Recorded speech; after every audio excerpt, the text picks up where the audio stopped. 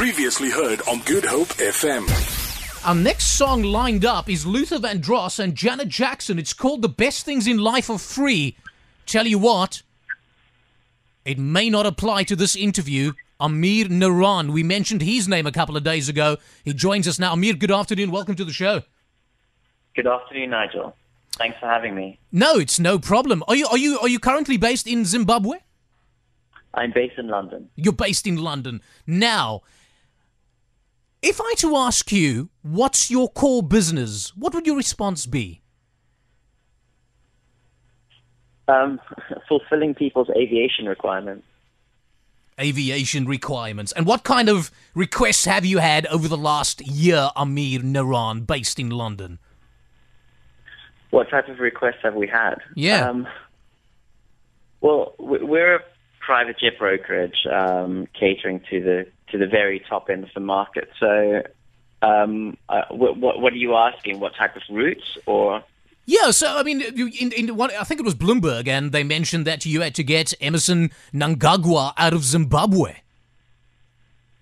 Yes, we were contacted when the day he was the day he was fired as vice president. There was an attempt. They believed there would be an attempt on his life, so we asked to evacuate him. And what does something like this cost? Unfortunately, that operation we can't mention a cost of. If you gave me a different route, yeah, okay.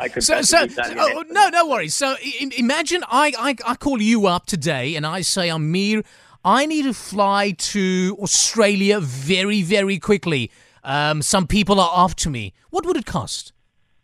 Okay, bear with me for a second. I'm just telling while I'm with you, my officer calculating it. No problem. From Johannesburg? No, from Cape Town. From Cape Town. Okay. Yeah. We're in Australia. I want to go to Sydney. Ooh, they really after me now. Phones are going ballistic. In fact, I see black cars pulling up from where I'm broadcasting. I need to get out of the country. It's very dangerous here. That would cost you about 170,000 euro, which I'll tell you what that is in rand. Tell me you're joking, Ameerh.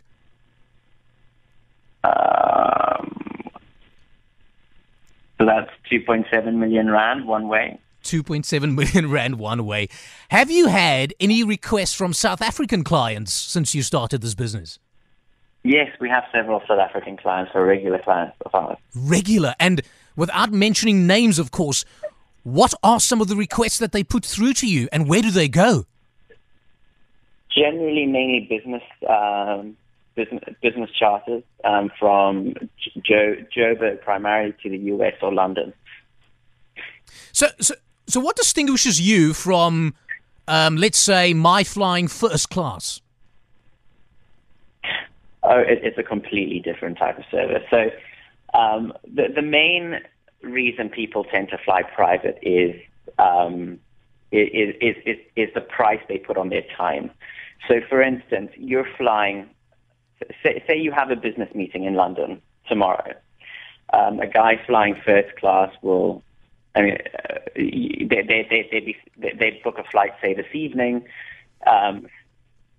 Stay the night there, so they have an early morning meeting tomorrow. And then they're not sure how long their meeting's going to last, so will perhaps arrange to fly back the following day. So you're wasting 2 overnights in which you could spend with your family or doing business in Johannesburg. You have to get to the airport 2 hours before. And you don't really have privacy on the aircraft, whereas clients who fly with us generally, I mean, say they have a meeting in London, they'll arrive at the airport 15 minutes prior to departure. They have the aircraft to themselves to work on the aircraft or have their staff on the aircraft to work with. If they have another meeting that's running late for them to get to the airport, I mean, the aircraft is there for them, so, they wait until they're ready.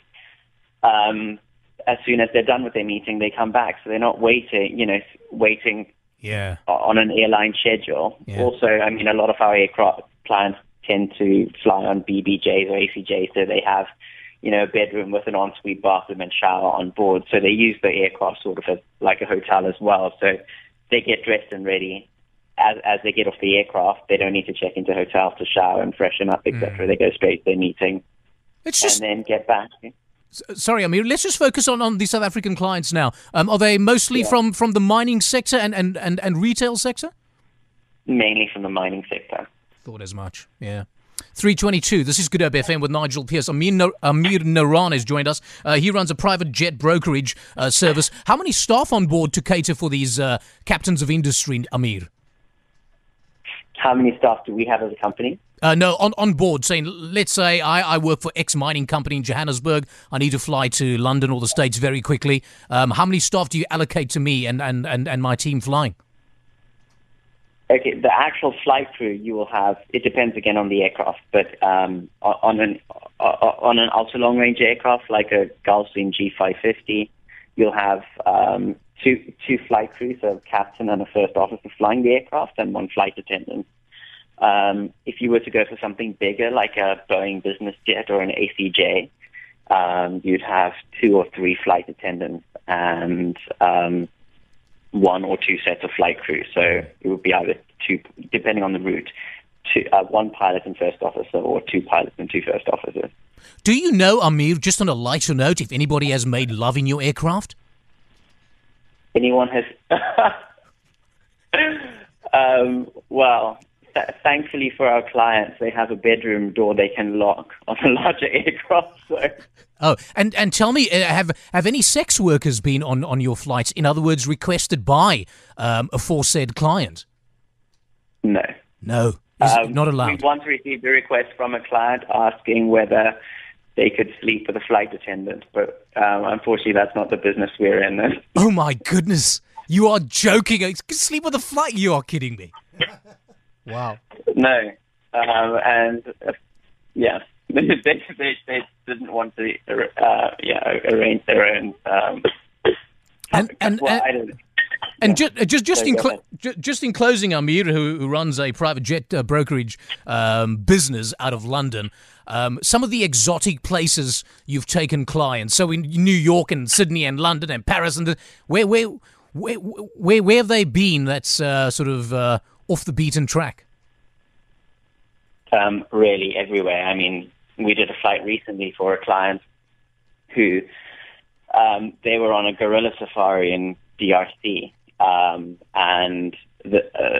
our client broke her arm. She was in the middle of nowhere, and there's no airstrip nearby, so literally sent us GPS coordinates, her staff found a field which they took photos of so we could assess whether we could land or not, and flew a King Air and landed firstly in the middle of nowhere to pick her up. And then we've done flights recently. We had a client go to Papua New Guinea, where we had to send a team of, I think it was about 50 security people 2 weeks before to assess where they would go, the safety, etc. And we flew them into Papua New Guinea, and they had their yacht moored there as well, so they left by boat. Sure. So a lot of weird and wonderful places. I find generally a lot of private jet clients tend to opt to go to places which are more unadult, so not less common destinations. The commercial flights don't really fly to. Yeah. Ameerh Naran, very, very interesting conversation. Runs a private jet brokerage out of London. Very good to talk to you. If you need any more staff, I'll think about hanging up my microphone here. But I won't accept any requests to be made love to by any of your clients. What a pity. I'm sure I'll have a lot of disappointed clients. Ameerh, many thanks for your time. Appreciate it. Fascinating stuff. Likewise, thank you. Cheers. Bye bye. Hey, yo, check it out. Good Hope FM. GoodHopeFM.co.za now.